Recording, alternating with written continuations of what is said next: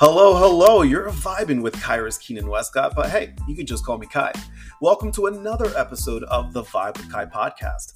I'm all about flipping the script on mental health, turning tough topics into open conversations, and shining a light into the corners where the sun doesn't always reach. Now, whether you're an introvert, an extrovert, or somewhere in between, I'm here to engage, entertain, and educate. I primarily vibe around ADHD and introversion around here, but I'm not afraid to tackle all corners of the mental health landscape. I believe that a good laugh can be just as therapeutic as a good cry, so I sprinkle in a little humor like confetti because, hey, why not? Life's a party, even when it's a bit of a chaotic one. So, with that said, sit back, grab your favorite beverage, maybe even your favorite fidget toy, and let's start vibing. Hello, everybody, and welcome to another episode of the Vibe with Kai podcast. Today, I am honored to have a very special guest with us today. All of us Vibers. Angela Nauss is here, a distinguished therapist and founder of Nauss Therapy with a rich background in treating trauma and specializing in men's mental health. Angela is here to share her expertise and insights with us today. Angela, welcome to the show, and thank you so much for joining us for this very important conversation. What's going on? It's so nice to see you. Thanks so much for having me on. Long Oh my time God. listener, first time guest, I guess. I appreciate honestly like your support, your kind words. It really does mean a lot. So thank you so much for being here. And I always tell people I am not a mental health professional, nor do I pretend to be one. So whenever I get the opportunity to talk with a mental health professional, I always jump at that opportunity because you are armed with insight and knowledge that I could never ever have because I went to school for 0 years for this. So stop it. But you have something even more valuable, which is that lived experience. I really appreciated the last episode of your pod that you did where you just kind of laid it out. You were like, I'm going to be honest. This was my journey. Men don't talk about that enough. Yeah. And I think it's extremely valuable just for you to be like, I'm here, I'm talking about it, and I'm being authentic about it. Yeah, I try. I was at a conference last weekend, and we were a lot of men came up to me and were talking to me about mental health because I gave this speech that highlighted mental health, but specifically men's mental health. And what I was saying is that there aren't many male mental health advocates on social media.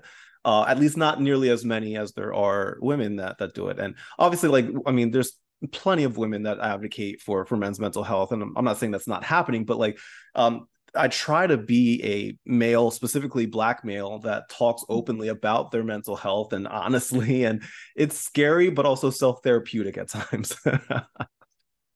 So it's a lot of fun. So, and it's all new to me. This is all new to me. I only got diagnosed last year.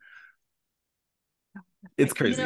But I feel like that's something also that a lot of men resonate with is once you get this diagnosis. So you share you've had a couple diagnoses. I think the ADHD one is particularly like a common struggle. People hear, okay, I have ADHD. This is like a more or less a permanent condition. Yeah. Just to kind of use that. I literally have my fidget spinner with me. I have to have it with me. You find out, okay, this is something I've been living with my whole life and I will live with my whole life. What do you do with the weight of that? Where do you put that information? Yeah. It's a lot, but it's been such a unique, fun journey. But enough about me. I want to talk about you. Oh my God, stop. Angela Nauss. So can you share just a little bit of a background, like how you got into being a therapist and that specializes specifically in trauma and addiction, men's mental health? Can you talk a little bit about that? Sure. So my background is in Los Angeles, working with the homeless population and human trafficking population. Wow. I worked at the Los Angeles Mission. I worked at a couple of rehabilitation, outpatient and inpatient substance use facilities for houseless people and people with substance use. And one of the biggest, most striking things that I noticed was this issue of men's mental health wasn't being talked about. And it's still not talked about enough. Like you said, there's a lot of female mental health advocates who brave a lot of stigma. And I'm waiting for men to kind of step up and do that. There's a conversation among men that therapy is something that you don't talk about if you get it. Like, I think it's common among male clients to even do like telehealth because you don't want to go in person. What if somebody Right. sees you going to their, Yeah. you know, the combination of like social stigma around it, and Hmm. then like societal expectations of masculinity. Like, Hmm. are you less of a person, Hmm. or somehow less than if you admit you have a problem and ask for help? I'd say Yeah. it's the opposite. Right. I'm glad you brought that up because that was actually one of the questions that I wanted to ask you is what Mhm. role does societal perception and expectations of quote masculinity like play in the mental health of men? Like what role does that play in it? I mean, it's got to be the biggest factor, Yeah. right? I Yeah. recently did this deep dive into first responder mental health because I wanted to know why they don't go to therapy. Hmm.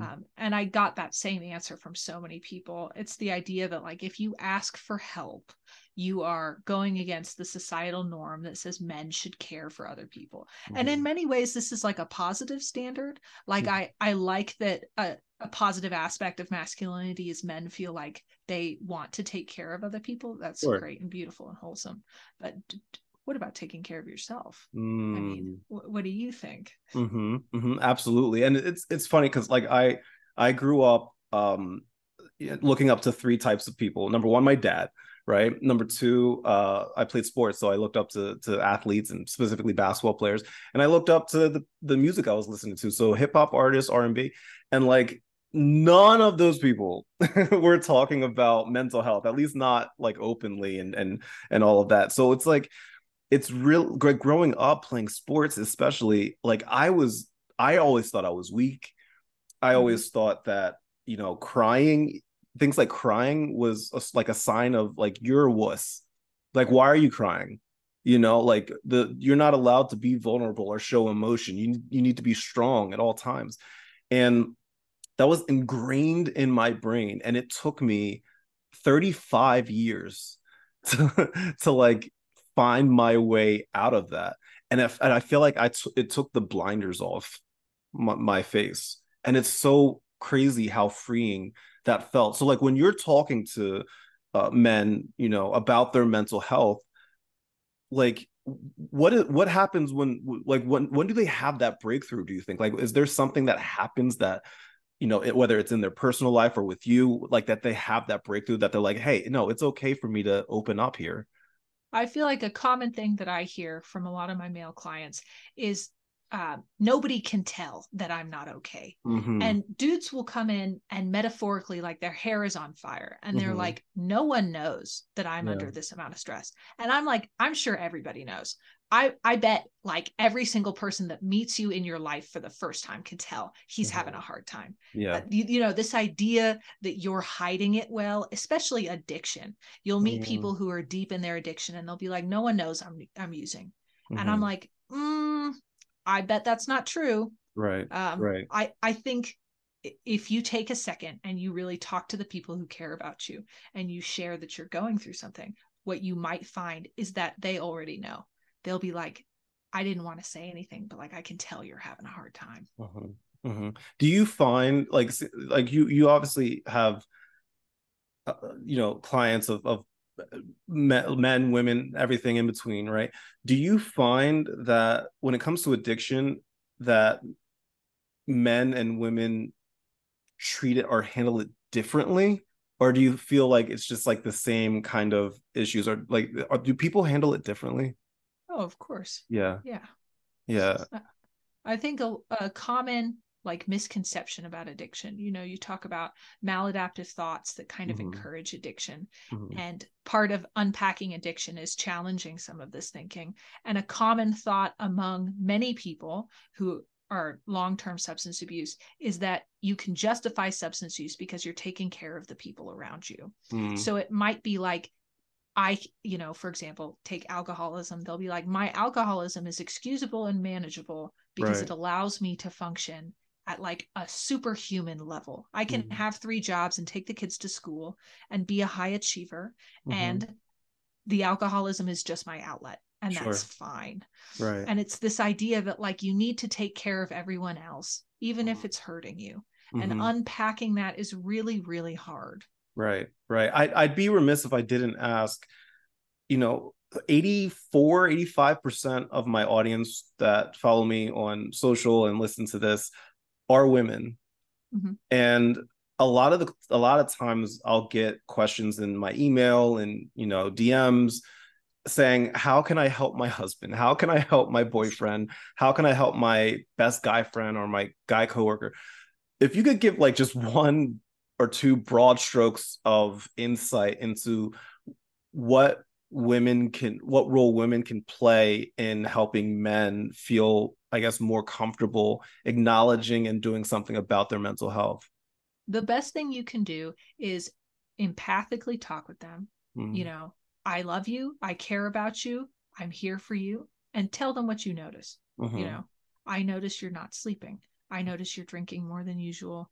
You know, I notice you're distant, whatever it is, but in a kind way, not in Mm-hmm. an accusing way, just to let them know that like you care about them and you're here for them and you want to help. Mm-hmm.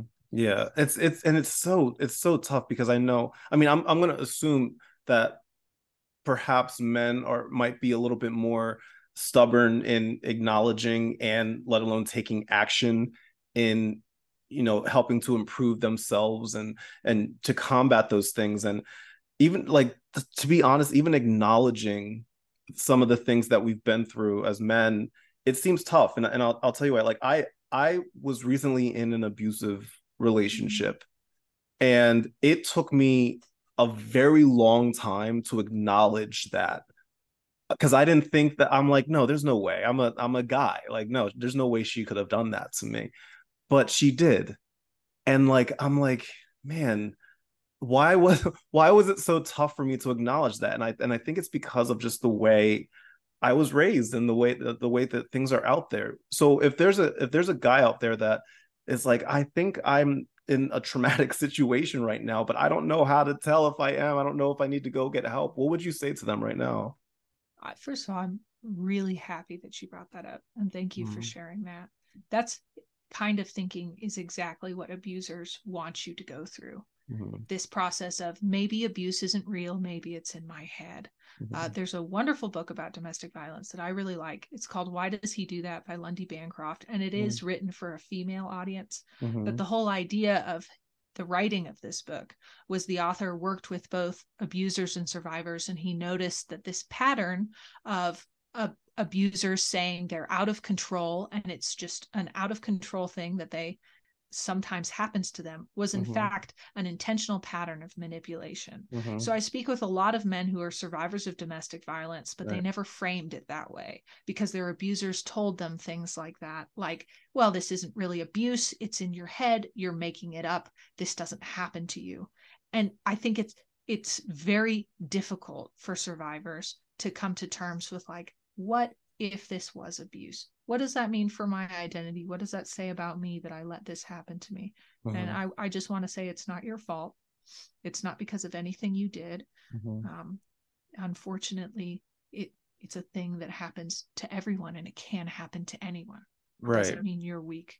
Right, right. It's so tough, and I'm glad that, you know, you answered that so eloquently, because I get that question all the time, and I might take that little snippet and, you know, and put it up, because that's probably one of the top questions that I get, between, you know, that and children. You know, how do I help my child in that way?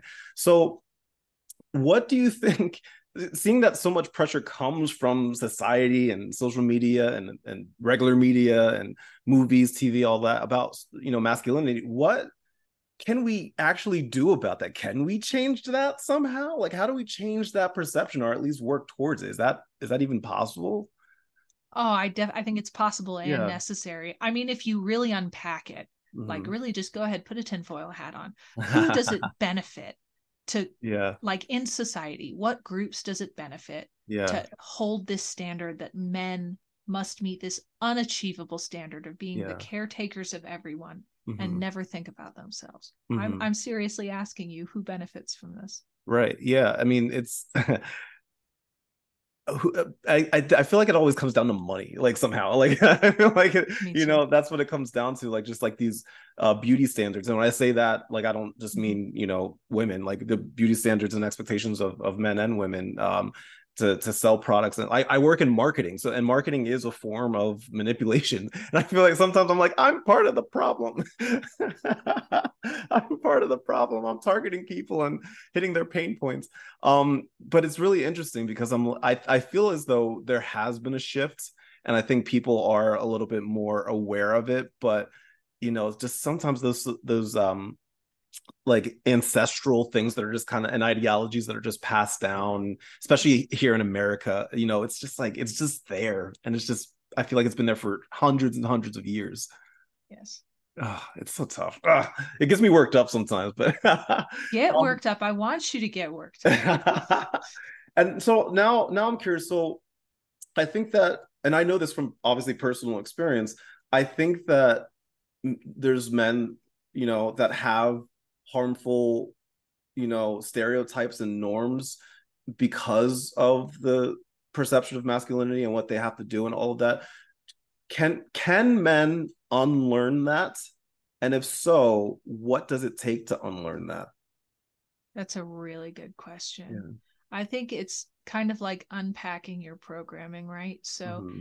like you pointed out, a lot of marketing and a lot of just the backbone of society kind of functions, assuming that men will stay in line and Mm-hmm. kind of meet these standards. You'll work unbelievable hours for your family. You'll give up everything for other people. Society would kind of fall apart if we like unpacked that in any great Mm-hmm. detail. But I'm not like opposed to that happening. I think part of it is looking at mental health. What Mm-hmm. do you need? What needs do you have that aren't being met?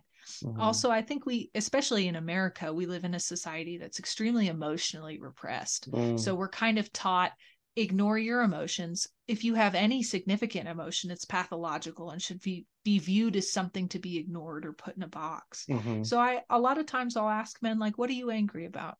What makes you angry? Mm-hmm. you know I talk with a lot of men who have what they think is like an anger problem. They're Mm-hmm. like, I'm too angry and I explode sometimes. And I think for some of them the answer is you're angry all the time about so many things that Mm-hmm. it's like these tiny little straws that break the camel's back. Mm-hmm. Maybe we should Right. talk about some of the things you've been holding on to for years, things Right. you've Right. never grieved, losses you've never processed, that Right. kind of stuff. Right. Be and obviously once it's acknowledged, you know, we have to go get help. We have to go seek insight. But obviously, because of the of the stigma that's out there, sometimes people, but specifically men, are reluctant to go get help. So if there's somebody that's listening right now that knows that they do want to, like, they do need help, they do want to get better, but they're just like, I don't know if I'd need to go to therapy though. Like, what would you say to them right now? I love that. And I don't think that everybody needs therapy either. Yeah, I say yeah. talk to your support system. Mm, Do you have another man in your life who's mm-hmm, been through this? Like mm-hmm, for you, Kai, I'm sure if one of your male friends came up to you and they're like, I want to talk about something kind of heavy that's been bothering me, you'd be like, heck yeah. absolutely. Bring It it. happened today, actually. Yeah. It did? Yeah, it did. That worked. Yeah, Yeah. yeah. Well, I mean, let's challenge the stereotype. How did you Yeah. handle that? Did you get mad and turn them away? No, get away from me. I'm busy Yeah, today. get away. Yeah. No, I got excited. I was super excited because um like number one, because just the fact that I mean, I work with them, but they don't like know me, but they know like what I'm about, and they trusted me with some very sensitive information about themselves and their lives, and like that meant a lot. And so I jumped at the opportunity to like just sit and talk. So what I did, I didn't really do a lot of talking. I just listened. I just listened to what they had to say, and empathized with them, and Mhm. validated their feelings. And like sometimes like that in and of itself helps. Just to have an ear to listen to, not non-judgmental, that validates, because that's what I needed. It's what I need every I day. It I think helps. we're not taught enough how to be empathic with each Mm-hmm. other. Yeah. And what you just said is like a great framework. Like if Mm-hmm. somebody's listening to this and they're like, how do I be empathic with my friends? How do I Mm-hmm. better support them? That's a great framework, is listen to Mm-hmm. them. And how do you feel when they're telling you this? And you can Right. share that with them. Like Mm-hmm. not passing a value judgment, being like, what you just shared made me feel sad, Yeah. made me feel anxious. Mm-hmm. Yeah, absolutely. And how much do you think especially for adult males, how much do you think a lot of this stems from childhood trauma? Like, do you feel that it starts at a young age and kind of evolves as they get older, kind of thing? I'm hesitant to use the word trauma, but Uh-huh. like, yeah, this is like an ingrained pattern, right? Yeah, Like, yeah, like aren't men told from like day yeah. one, like this is Mm-hmm. the way you behave? I Right, think right. especially there's a tradition in this country of like boys who misbehave in school are given Mm. this ADHD diagnosis, and it's almost like a punishment, or Yeah, like being yeah. told, well, you're getting this because you're the bad kid and something's Mm. wrong with you. Like Mm-hmm. you have ADHD and this is because you're a bad kid, the Mm. explanation for it. And I Right, think a right, lot of people internalize that because how could you not? You right, know, right. I don't know if that's a part of your experience. Yeah, Uh, absolutely. Yeah, 100%. 100%. Yeah, and you're right. I think trauma was the wrong word. Just experiences, I guess, is sure. a and things that we've been taught by our parents or things that we experience as young adults. And so like is it do you find that it's a little difficult for you as a woman to foster a safe space for men? Do you feel like men struggle talking to a woman about their mental health, or do you like try to make it as like easy as you can for them? That's a fair question. I Yeah. wish we had more male therapists. It is a Mm-hmm. female dominated field. Right. Um, Right. I do my best, but I'm not Yeah. a man. I can't Yeah. claim that experience. Right, right, right. Yeah, that's the other thing, because I know like my therapist is also is a white woman, and she's wonderful. I love her to death. Like she's great. She's done so much for me. But I remember when I was initially looking for a therapist, I really, really, really wanted a black male therapist. Good luck. So bad. I know. And here's the thing, the ones that I found were not available because they were booked up, Yeah. and it's just crazy because I speak from a position of privilege, right? So like I have the insurance that can cover it. I live in a nice area that has a wealth of quality services and tools and resources that I could utilize.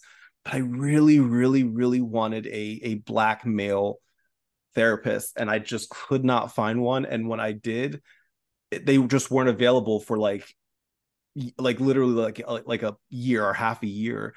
And I got down. I really did, because I'm like, I don't know if anybody's going to understand what I feel like, what I'm going through right now. So how do you empathize personally with the people that come across your desk?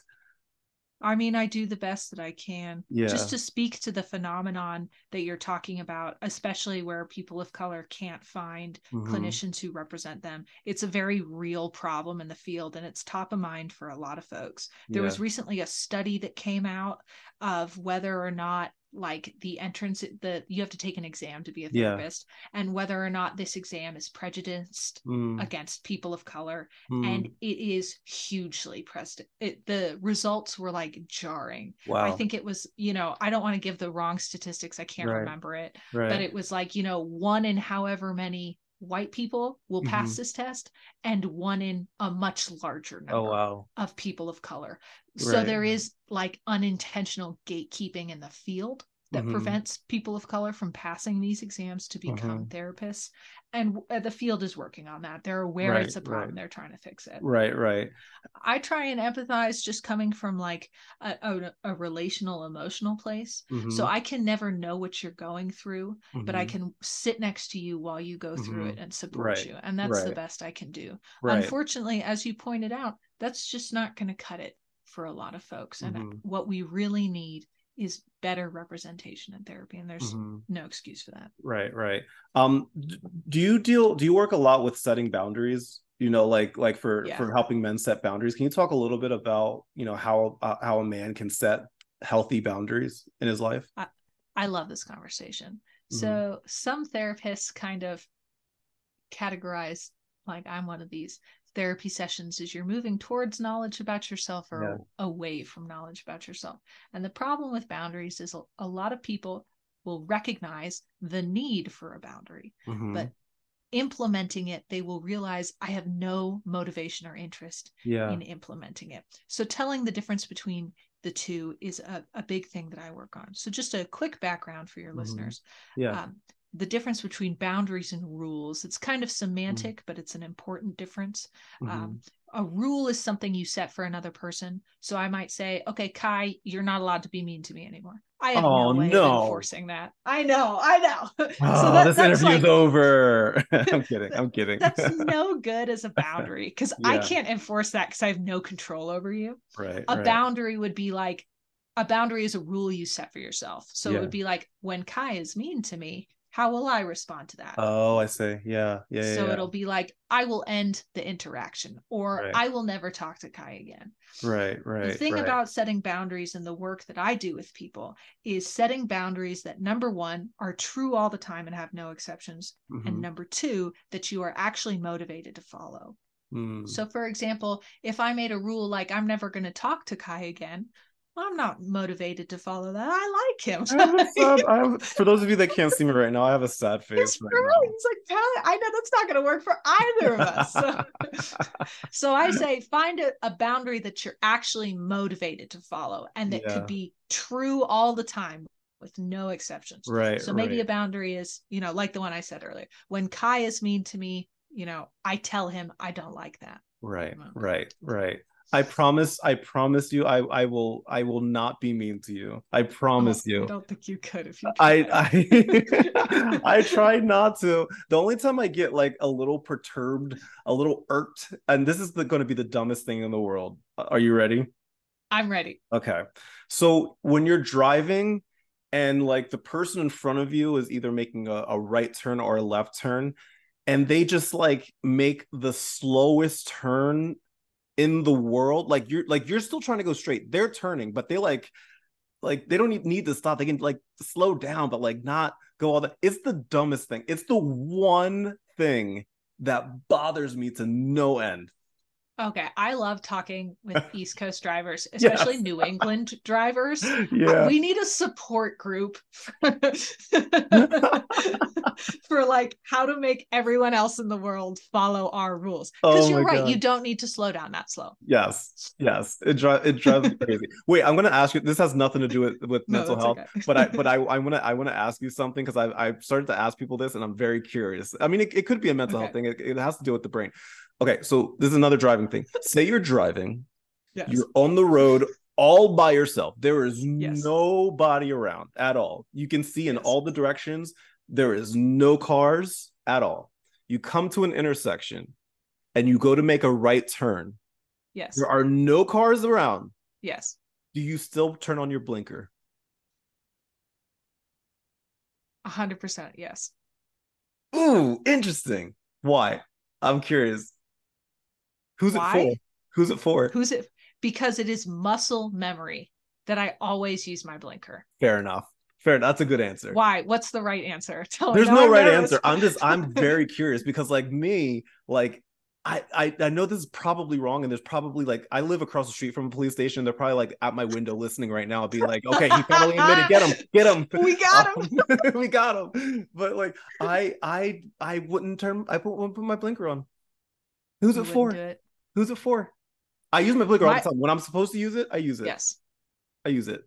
I would not put it on in that situation. And I feel like there's going to be therapists and like psychoanalyzers that are going to listen to this part of the interview. That's going to analyze that thought process of mine and be like, this means that he's not secretly repressing his like need to be a bad crazy driver or whatever. He has some unearthed trauma that he's not addressing right now, so that's very valid. Let me ask you a question. This is a very New England question.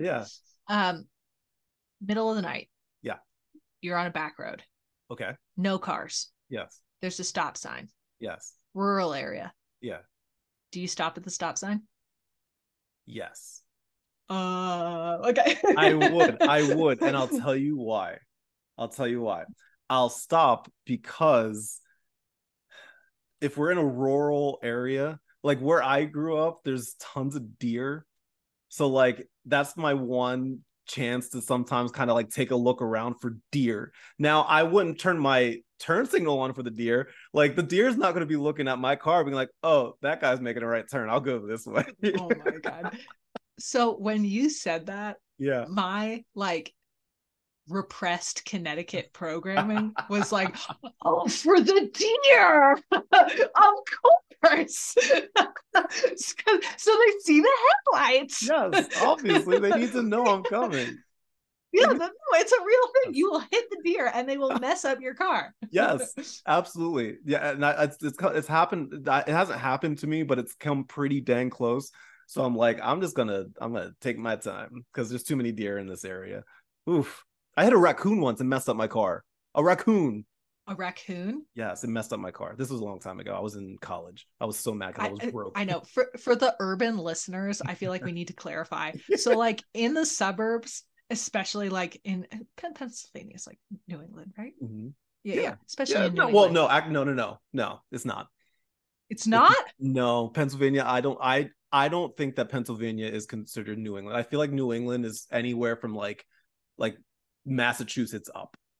Okay, I've been counting it as New England. It doesn't matter. You're in the Northeast. Yes, I am in the Northeast. So proud Northeastern. For the urban listeners, yes, animals will just run in front of your car. Yes, in the middle of like the woods and stuff. 100%. I don't know what there's like a science reason they do this. I forget what it is. They do, and it's scary. It's really scary. It is. Oh, that's my trauma right there. So I have a couple more questions for you, if you don't mind. Yeah, sure. I want to talk about, this is quite the segue, by the way. I want to talk about I want to talk about grief and loss and how men handle that, because like I just did a partnership with the National Funeral Directors Association, where I worked with them. They have these cards called Have a Talk of a Lifetime, where it's like a conversation starter with questions that you can ask a loved one to get to know them before they pass away, right? And I made a bunch of content surrounding, you know, how people handle death and grieving and all of that. What do you feel men struggle with the most when it comes to dealing with grief and loss? Great question. I can't remember who it was. It was one of the OG psychoanalysts, but they said that grieving someone is much more difficult if you have ambivalent feelings about them. So for example, if you lost a loved one who you loved very much, that would hypothetically be easier than losing a loved one that you hadn't fully reconciled your relationship with them. You had an unresolved conflict, or you had past trauma with them, like a parent or something like that, and you never figured out that relationship before they passed. And I think that's very true and something a lot of men struggle with. And it goes back to the idea of repressing your emotions. Right. So if being able to fully grieve someone means you have to acknowledge feelings of rage and anger that you've never acknowledged you have, you may put off grieving this person indefinitely. And I think it's very important to talk about all of these mixed feelings and kind of own them and acknowledge them. It's not about challenging the idea that you're angry. It's about accepting and acknowledging that you're angry. For you personally, what has been the most rewarding part of your career, like with the things that you do and the people that you're helping, and what do you feel has been the most rewarding part? Like when you get home at night and you're laying in bed and you're smiling, like what are you thinking about? What's the most rewarding type of thing for you?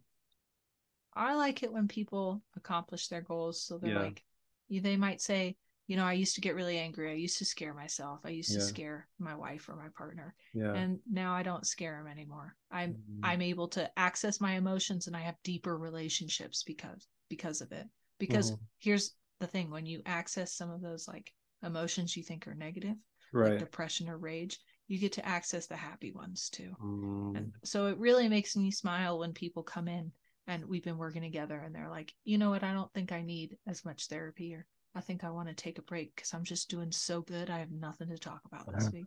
I like smile. That's great. Okay, that's a cool answer. And like, because like, how do you fill your cup? right? Because I'm sure, like, I remember reading some stories of, about like people were interviewing therapists and doctors and like any kind of like caregiver, like that where people take care of other people. And they were talking about like this exhaustion. I can't remember the actual term for it, but this, you see my cats in the background, by the way? I love Yeah. cats so much. Oh my god.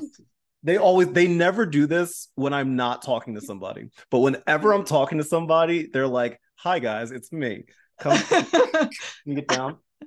That's Burr. My cats are named Hamilton and Burr. I am that person. Yeah, I'm that person. Anyway, Which one is worse, Hamilton or Burr? okay. So they both have their moments, but they're both brothers. I would say that Burr is the troublemaker, but Hamilton's the one that always gets caught. Mm-hmm. Yeah. I know. I know. It's crazy. That's my life every day. Those are my best friends.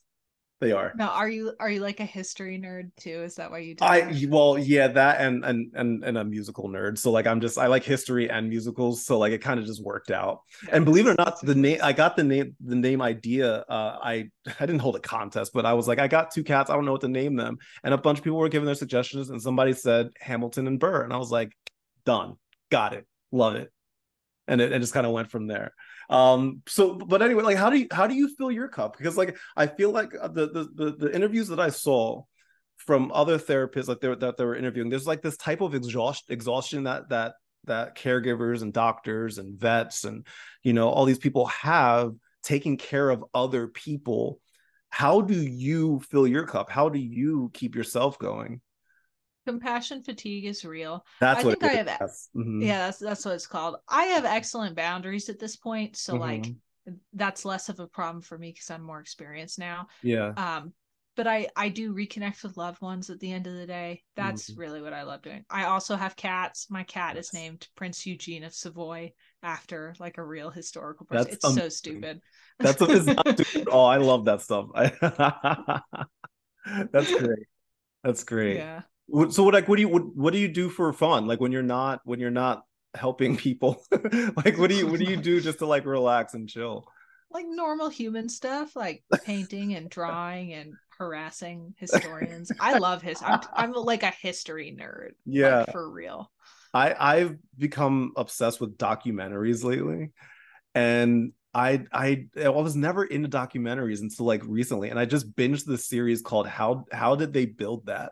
And it's like this series of like they go through like really famous, not even famous, but just really cool buildings around the world and just literally explain how they designed it and how they built it. I was fascinated, and like I can't stop doing Oh, documentaries. it sounds like the kind of thing that I'm gonna get upset. Like I'm like making a mental note. I'm like, oh, that Yeah, seems like something I would watch. it's really cool. It's really cool. It's on Apple TV. I don't know if you have Apple Plus or Apple TV or whatever it's called.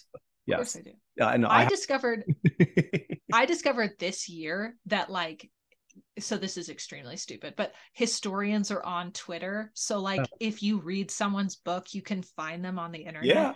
Yeah. And because you can like reach anyone nowadays, you can like Mhm. message people and be like, Yeah. I liked your book, but like I had a question about page 47. And like historians will compulsively answer questions. Yes. So they'll be like, what's your question? And Yeah. like they'll answer it for you. And so like that's my life now. That's that is not stupid, by the way. That's I mean, not to me at least. I think that's freaking awesome. So you're in good company right now. So you're fine. Oh, okay. You're fine. It's a You're fine. safe place.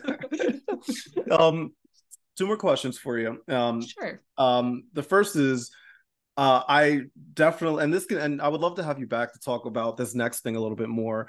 But Sure. I'm very curious from the other end for women that are going through, any kind of mental health, journey. How can men help women with their mental health journey? Is it the same type of concept, or do you think they should go about it a little bit differently?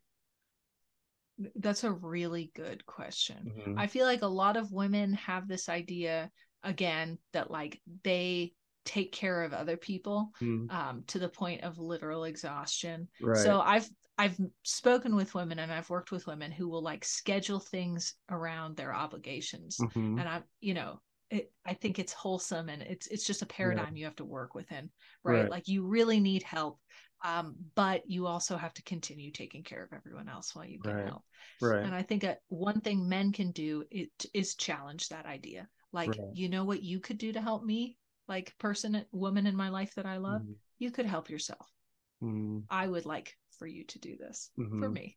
Right. Right. Do you feel that the pandemic, like, because I know there's been an influx of people seeking out therapy in the midst of the pandemic and stuff like that. Do you feel that that's played a big, huge role in mental health, just in general as well?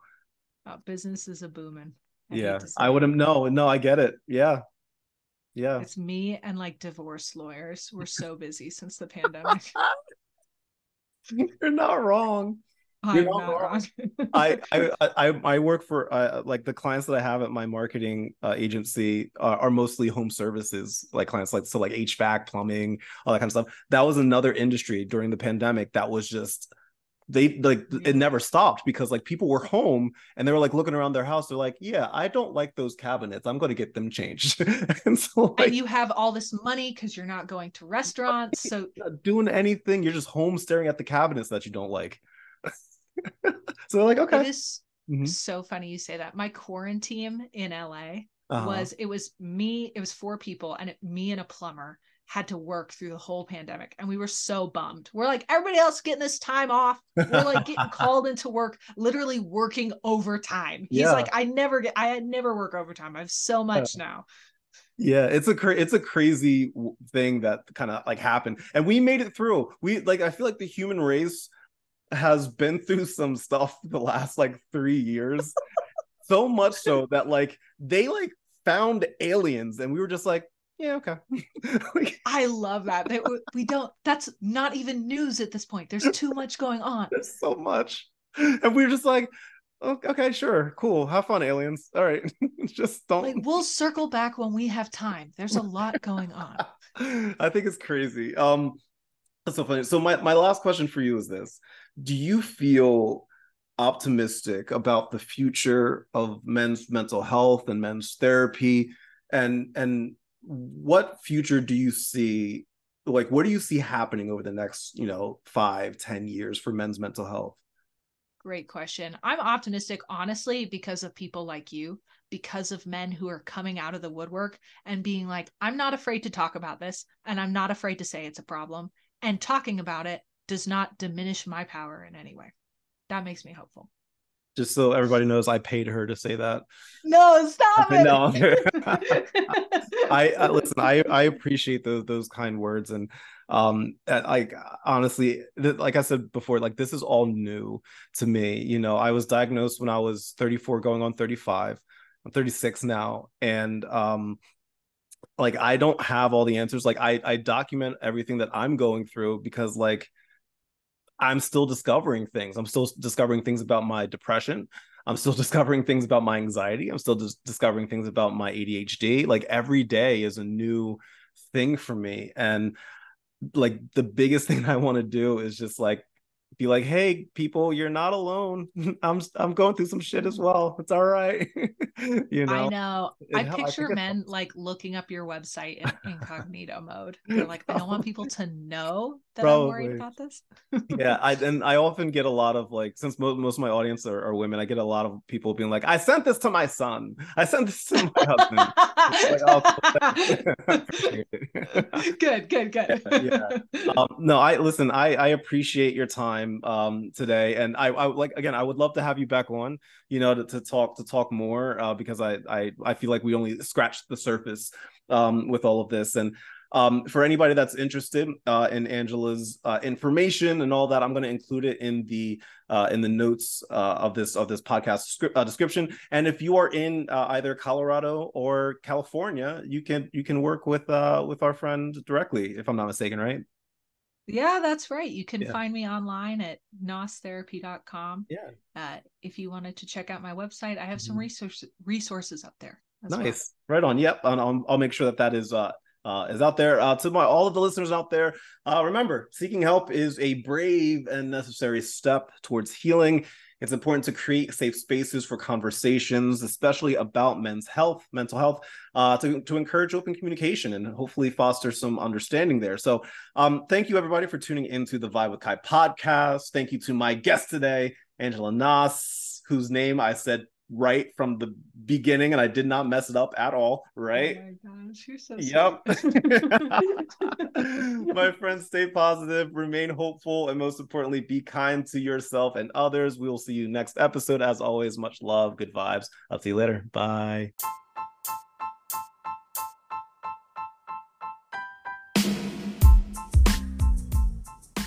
And that's a wrap for today's episode of the Vibe with Kai podcast. This is your host, Kai, hoping that our chat today was both informative and entertaining. Remember, there is no normal when it comes to mental health. It's all about finding what's healthy for you. And if that's vibing with me, well, I'm glad that you're here. I'd love to continue this conversation with you off the air as well. You can find me on all major social media platforms at The Vibe with Kai, or you can visit my official website at thevibewithkai.com. I'm here to keep the positivity flowing, the ideas sparking, and most importantly, to help everyone feel a little less alone in their mental health journey. Thank you so much for lending me your ears and your time. Keep those good vibes flowing, and remember to love and accept yourself, ADHD, introversion, and all. Until next time, this is Kai signing off with a smile. Much love and good vibes.